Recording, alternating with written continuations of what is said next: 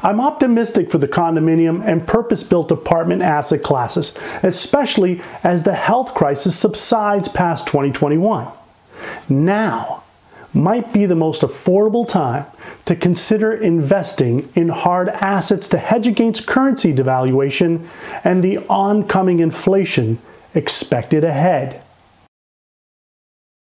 Hi, my name is Mel Giannone. I'm a commercial real estate broker serving entrepreneurial companies and individual investors seeking property across the Greater Toronto Area. Welcome to CRE Next, Work Out Loud. Here's what happened this week in CRE.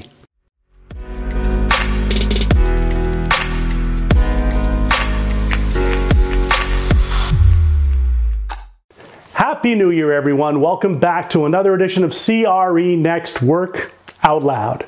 These are episodes targeting commercial real estate strategists seeking insight into the current commercial real estate market for the Greater Toronto Area. So, if you play a role in your company or transact in commercial real estate personally, then I invite you to help grow this online community with me.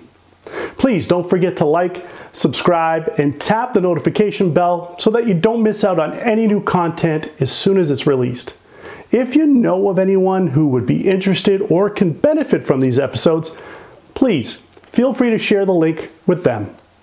You can also find us on other social media channels like Facebook, Instagram, Twitter, and LinkedIn, as well as in audio podcast versions of the show. I look forward to connecting with you on all these platforms as well. I want to thank you for spending some time with me today. This week in CRE, I want to share with you some insights on the current GTA multi-residential market and condominium investment market. One, from a condo owner's perspective, we'll give you an update on your investments. And two, from an apartment building investor's perspective, we'll reveal the latest market statistics across the Greater Toronto Area to help guide you with your portfolio. As always, we'll begin with the big economic picture and then narrow down our focus on each asset class.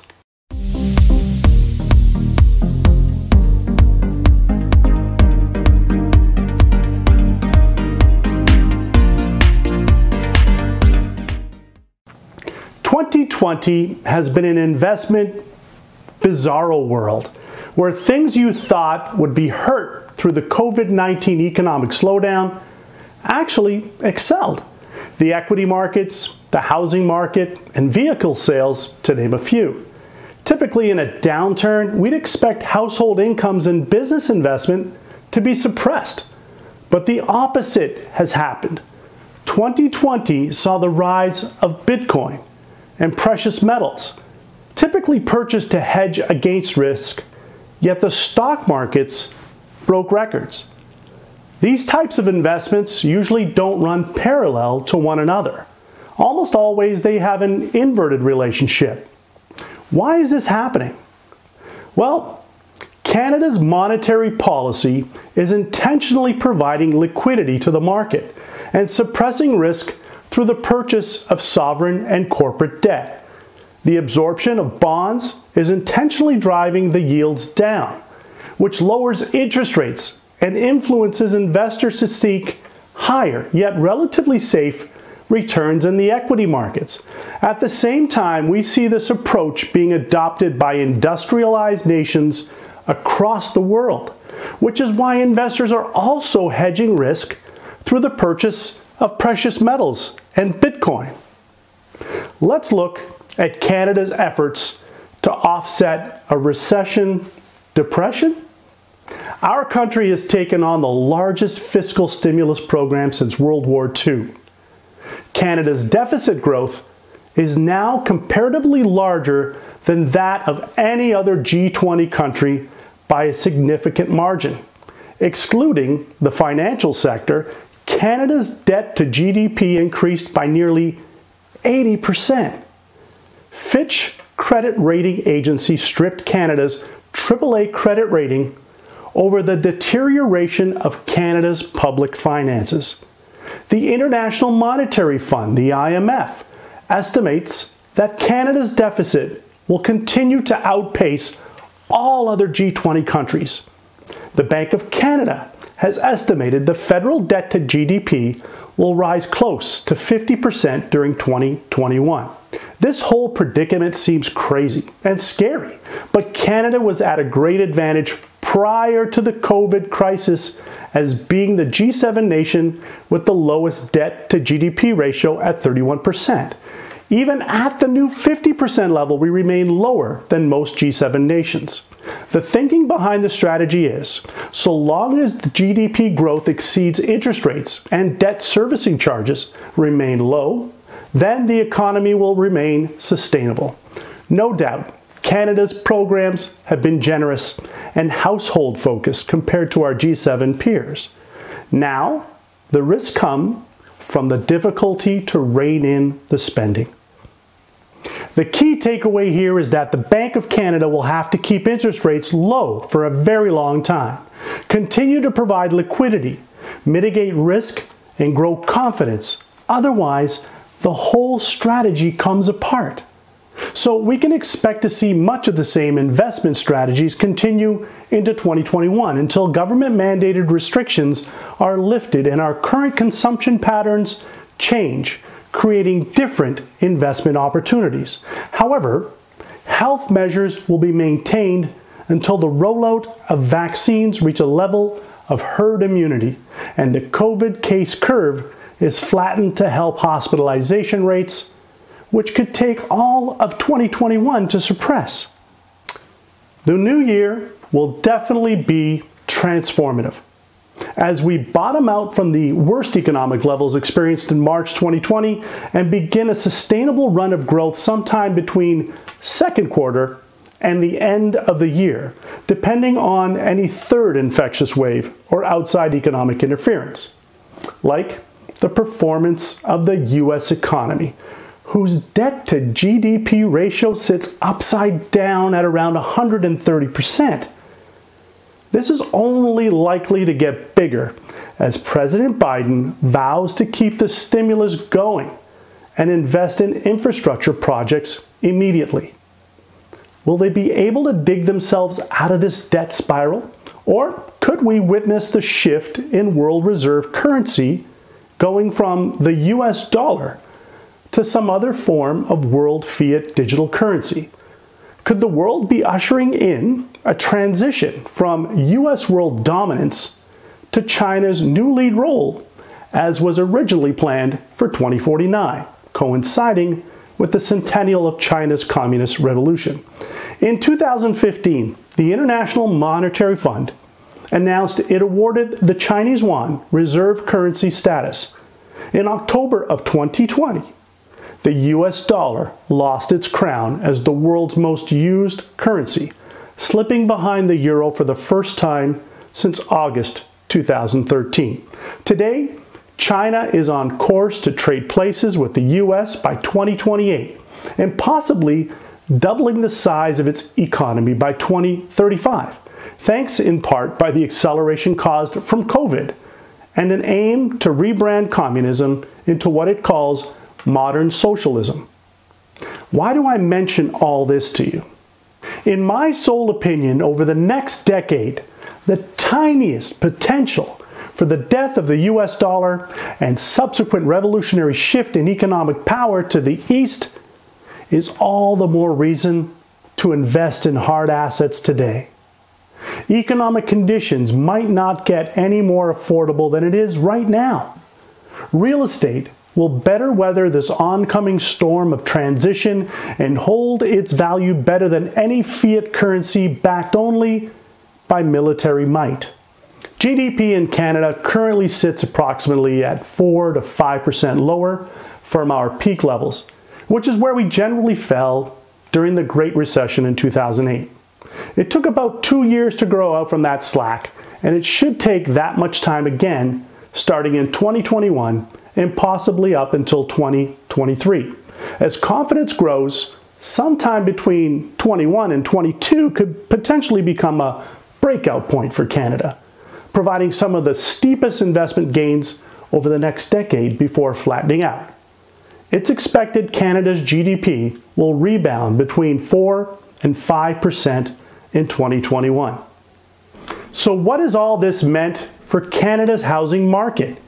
According to the Canadian Real Estate Association, the housing market went from weak because of COVID to strong despite of it. Sales activity ran hot in 2020, breaking records throughout the year, challenging all-time historical highs. Housing remains the strongest component of the Canadian economy. Also interesting to note is before tax corporate profits, which grew 14.1% year over year and a staggering 1,234% quarter over quarter in Q3. These numbers are reflective of the effects government programs have had on cushioning the negative impact from the pandemic, which included mortgage and other deferrals and income support programs for businesses and individuals. According to the Toronto Regional Real Estate Board, average house prices across all types were up 13.5% year over year in 2020, growing to an all-time high of $929,699. That's some great appreciation on your investment. The number of house sales in the Toronto area were up 8.4% over 2019. Some of the reasons for this are because of pent-up demand, record lower interest rates which offset purchaser concerns towards July's new mortgage stress test, pandemic-induced shifts in needs versus wants, such as a sudden need for a work-from-home office, desire for more spacious accommodation away from population congestion, and the overall fear of missing out would compress the seasonal sales curve and bring forward any future demand into 2020. Moreover, slightly improved job market conditions, higher overall compensation levels resulting from the jobs that were gained back, and the vaccine rollout helped elevate confidence and push demand further upwards in the last quarter of 2020. We can expect the pace of home sales growth to flatten over this winter, but still grow throughout 2021, as there remains a small chance interest rates can come down further. Perhaps if the Bank of Canada considers a fractional cut to the lower bound overnight rate, or entertain negative interest rates as in Europe and Japan, should the economy stall or the Canadian loonie continue to rise against the US dollar. In our first episode of 2020, we had predicted the opportunities in real estate would come in the fall of 2020, leading up to December 21st. This came true, but not for all types of housing and commercial real estate. Nevertheless, there have been opportunities in urban resale condominium apartments, especially in downtown Toronto, which had seen sales activity drop by more than 8.5% in October, before surging in December by 75.9% year over year. The thrust of the turnaround spanned 6 weeks leading up to the end of 2020. The stats were only overshadowed due to a level of supply for active listings, which were 159% in the GTA and 172% in the 416 area code. If you recall, prior to COVID, the price gap between new condominium apartment prices and detached homes in the GTA was closing in. In fact, the price for a new Toronto condo exceeded those for single-family, semi-detached, and townhomes in the GTA. As the fear from the COVID crisis set in and lockdowns began, it made more sense for home buyers to purchase affordable, reasonably priced suburban freehold homes over costlier new downtown condos. And it had been like that throughout the fourth quarter of 2020. Home sales for detached, semi-detached, and townhouses in the Toronto area in November were up 30% year over year. It's estimated by some that around 20% of the demand for single-family homes came from people trading up from condos. These were likely millennials, or those occupying luxury 2 or 3 bedroom units of almost 2,000 square feet or more, who found suburban homes just as affordable. By the fall, the City of Toronto saw the number of condos listed for sale double into November from the year before, causing average prices to fall 5% over last year to around the $660,000 level. Still, the second best third quarter on record, and 10% from their peak in February, when the average price for a 416 condo was $722,000. As a result, we are likely to see that price gap revert back to widening again, as freehold home prices continue to rise faster than condos. Overall condo prices for the 416 have fallen by 4.7% year over year to an average price level of $625,828 as of the end of 2020. Thanks to the void left by the mass exodus of renters and homeowners in the 416 who either migrated to the suburbs for more space, perceived safety, or back home with parents for affordability, apartment supply surged from its lows of February 2020. The instant oversupply plunged rental rates lower, creating a negative cash flow situation for some investors. Throughout the course of last year, investors listed their condos for sale as office towers remained dark and employment activity was at a minimum. Canada's population recorded the smallest increase since 1946.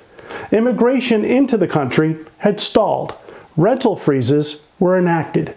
Federal foreign buyer taxes were introduced. Vacancy taxes were contemplated. Short-term Airbnb rentals were banned. Visiting tourists, students, and non-resident working executives were absent. However, the fall is when we started seeing the pendulum swing back to 416 condos. Specifically, transactions for resale condominium apartments. The third quarter saw new listings to active listings more than double in supply, while sales prices were 100% or greater than listed price, and average days on the market less than 20. By December, listings in Toronto's downtown core were capturing 98% of their asking price, generally within 35 days of listing. The bottom of the market for 416 condos may have been reached in the fall of 2020, as Toronto condos were the only housing in Canada that became more affordable over the year. Yet, there is still some time over the winter to capture some opportunities for first-time home buyers and investors willing to ride out the remainder of this COVID crisis, perhaps until 2022. Even though transactions remain at or near record levels, it will take some time for the added supply to be absorbed. Once restrictions are lifted completely and the borders open up again, the influx of office workers, foreign students, immigrants, and tourism will most likely cause us to re-experience the supply shortage of the last decade. Here are how the numbers played out statistically in the last few quarters of 2020. Toronto rent prices for all property types declined 18.9% lower year over year in November 2020, averaging $2,066 per month within the central part of the city, or $3.12 a square foot, and about $1,877 per month on average throughout the rest of the amalgamated city boundaries. These figures equate to a $400 drop in monthly rent rates in central Toronto compared with November 2019. Expectations for 2021 were that Toronto would deliver a 4% annual increase by next December. The GTA as a whole saw rent prices decline by 16.4%, a $405 drop in rent year over year. Across the entire GTA, hardest hit specifically were condominium apartments, especially micro apartments, and one-bedroom units dropping rents by 17.7% since November 2019. Rents in downtown Toronto for a one-bedroom unit has dropped below the $2,100 mark for 7 straight months. Purpose-built rental apartments saw a slightly less decline at 9.1%. Generally, the smaller the apartment, the more significant the drop. Inventory levels decline as units get slightly larger, between the 1,200 and 1,400 square foot range, before supply gradually increases again for larger units of 2,000 square feet or more. Oshawa provided the most gain in rental and condominium apartments at 13.8% in November 2020. According to Urban Nation, new condominium sales had dropped to a decade low in Q2 2020 before rebounding to a record pace highs in Q3. 65% of the deals for new condos launched in Q3 were concentrated in the 905 region, where sales grew 106% year over year to an average selling price of $915 a square foot. The average selling price for new condos launched in Toronto was $1,275 per square foot. A total of 6,816 new condominium apartments reached completion in the GTA in Q3 2020, bringing the total year-to-date completions to 17,596 units, a 47% higher rate than a year ago. Completions are predicted to remain elevated, with 22,434 new condos scheduled for 2021, more than 70% of which are located in the city of Toronto. So here's our guidance for individual condo investors. Winter 2020 into 2021 might be as close to the bottom as you can get for 416 condos. GTA rents are expected to continue to drop in the first quarter of 2021 as more listings and new construction supply comes on stream, before slowly starting to recover late in the second half of the year. Downtown Toronto is poised to experience the biggest rebound as COVID conditions get increasingly better. Because of continually low interest rates and the chance for another fractional cut, sales prices for condo apartments should continue to rise into 2021, albeit slowly, not at the same pace as other home types. Try today for a closing date in Q2 or later. As the vaccine rollout matures, by the second half of 2021, there may be an easing of restrictions for Canadians and immigrants scheduled for arrival into the country, pushing up demand for downtown living, where schools, services, amenities, and jobs are typically most abundant. Expect months of inventory in downtown to decline over the next few quarters as supply gets absorbed rather quickly, first by investors. As we approach herd immunity, universities are likely to open up their campuses to foreign students, thereby driving the renewed demand for downtown Toronto condos. Stay away from the micro units, 1 bedroom or 1 plus den units, and splurge for the more spacious 2-bedroom unit among the middle-tiered floors of the building. Working from home requires more space. Avoid paying extra for the high-rise views. Nobody wants to ride an elevator 2-3 people at a time for long periods of time. Source your tenants before purchasing. On social media, Kijiji, or other platforms before closing on your condo so that you can avoid potential vacancy taxes. If you're not considering downtown Toronto, you may want to consider Peel or Durham region, which saw great demand recently. It's been estimated that 5 years of out-migration from urban cores have been accelerated in 2020 due to COVID. Cities outside the GTA, such as Oshawa, St. Catharines, Hamilton, Kitchener-Waterloo, Cambridge, Guelph, or Barrie, may be ripe investment areas as these cities have frequent GO Transit links coming into the city of Toronto for work. Let's now transition our discussion to the investment market for multifamily apartment buildings. Overall, this asset class remains strong as market fundamentals stay optimistic. Most owners are not highly leveraged, especially institutional investors. Low borrowing costs mean refinancing would spare the need to sell. Few delinquencies have materialized as rent collections sustain rates greater than 90%. Downtown TO vacancy stands at around 2%. Outside of the city, occupancy rates have stabilized over the last part of the year, with only a slight vacancy increase experienced at around 2.4% for newer buildings less than 15 years old. This is the first time vacancy has surpassed 2% in the GTA in 10 years. But taken into perspective for investors, these vacancy rates would otherwise be relatively healthy across any other real estate asset class. There are limited opportunities to purchase newer apartment buildings, and overall inventory remains relatively low. Stock of older buildings greater than 15 years old seem to be the default product most investors have left to pursue. Approximately 175 properties have sold over the last 12 months, with approximately 134 transactions recorded in the first 3 quarters of 2020, and about 30 transactions in Q3 alone.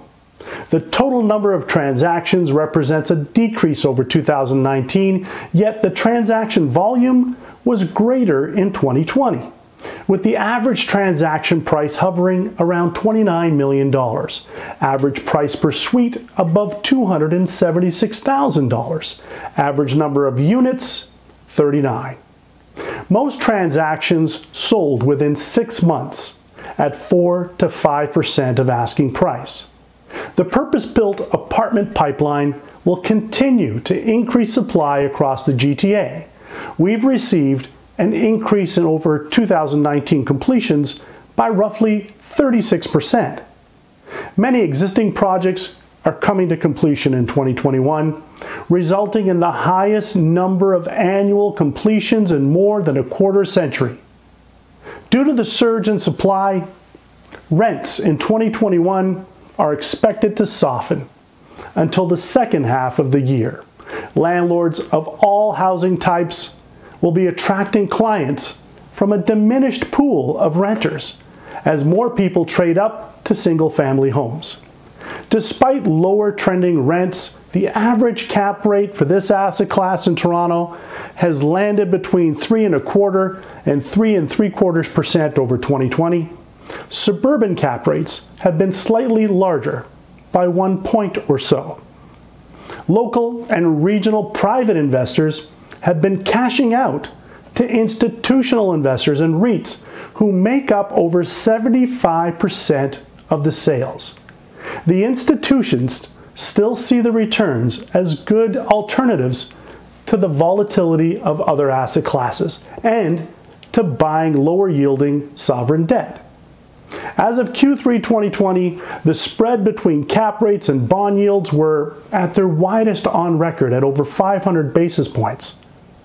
Not all asset classes are underwritten equally due to differences in perceived risk, but there has been challenges over 2020 where lending has been conservative but still favorable, between 65 and 85% loan to value, depending on who's asking for the money, their past history of success, the deal type, age, and location of the project.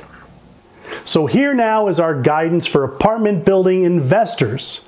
Looking at the first quarter and ahead into the new year, we can expect much of the same trends and challenges to endure as long as restrictions remain in place.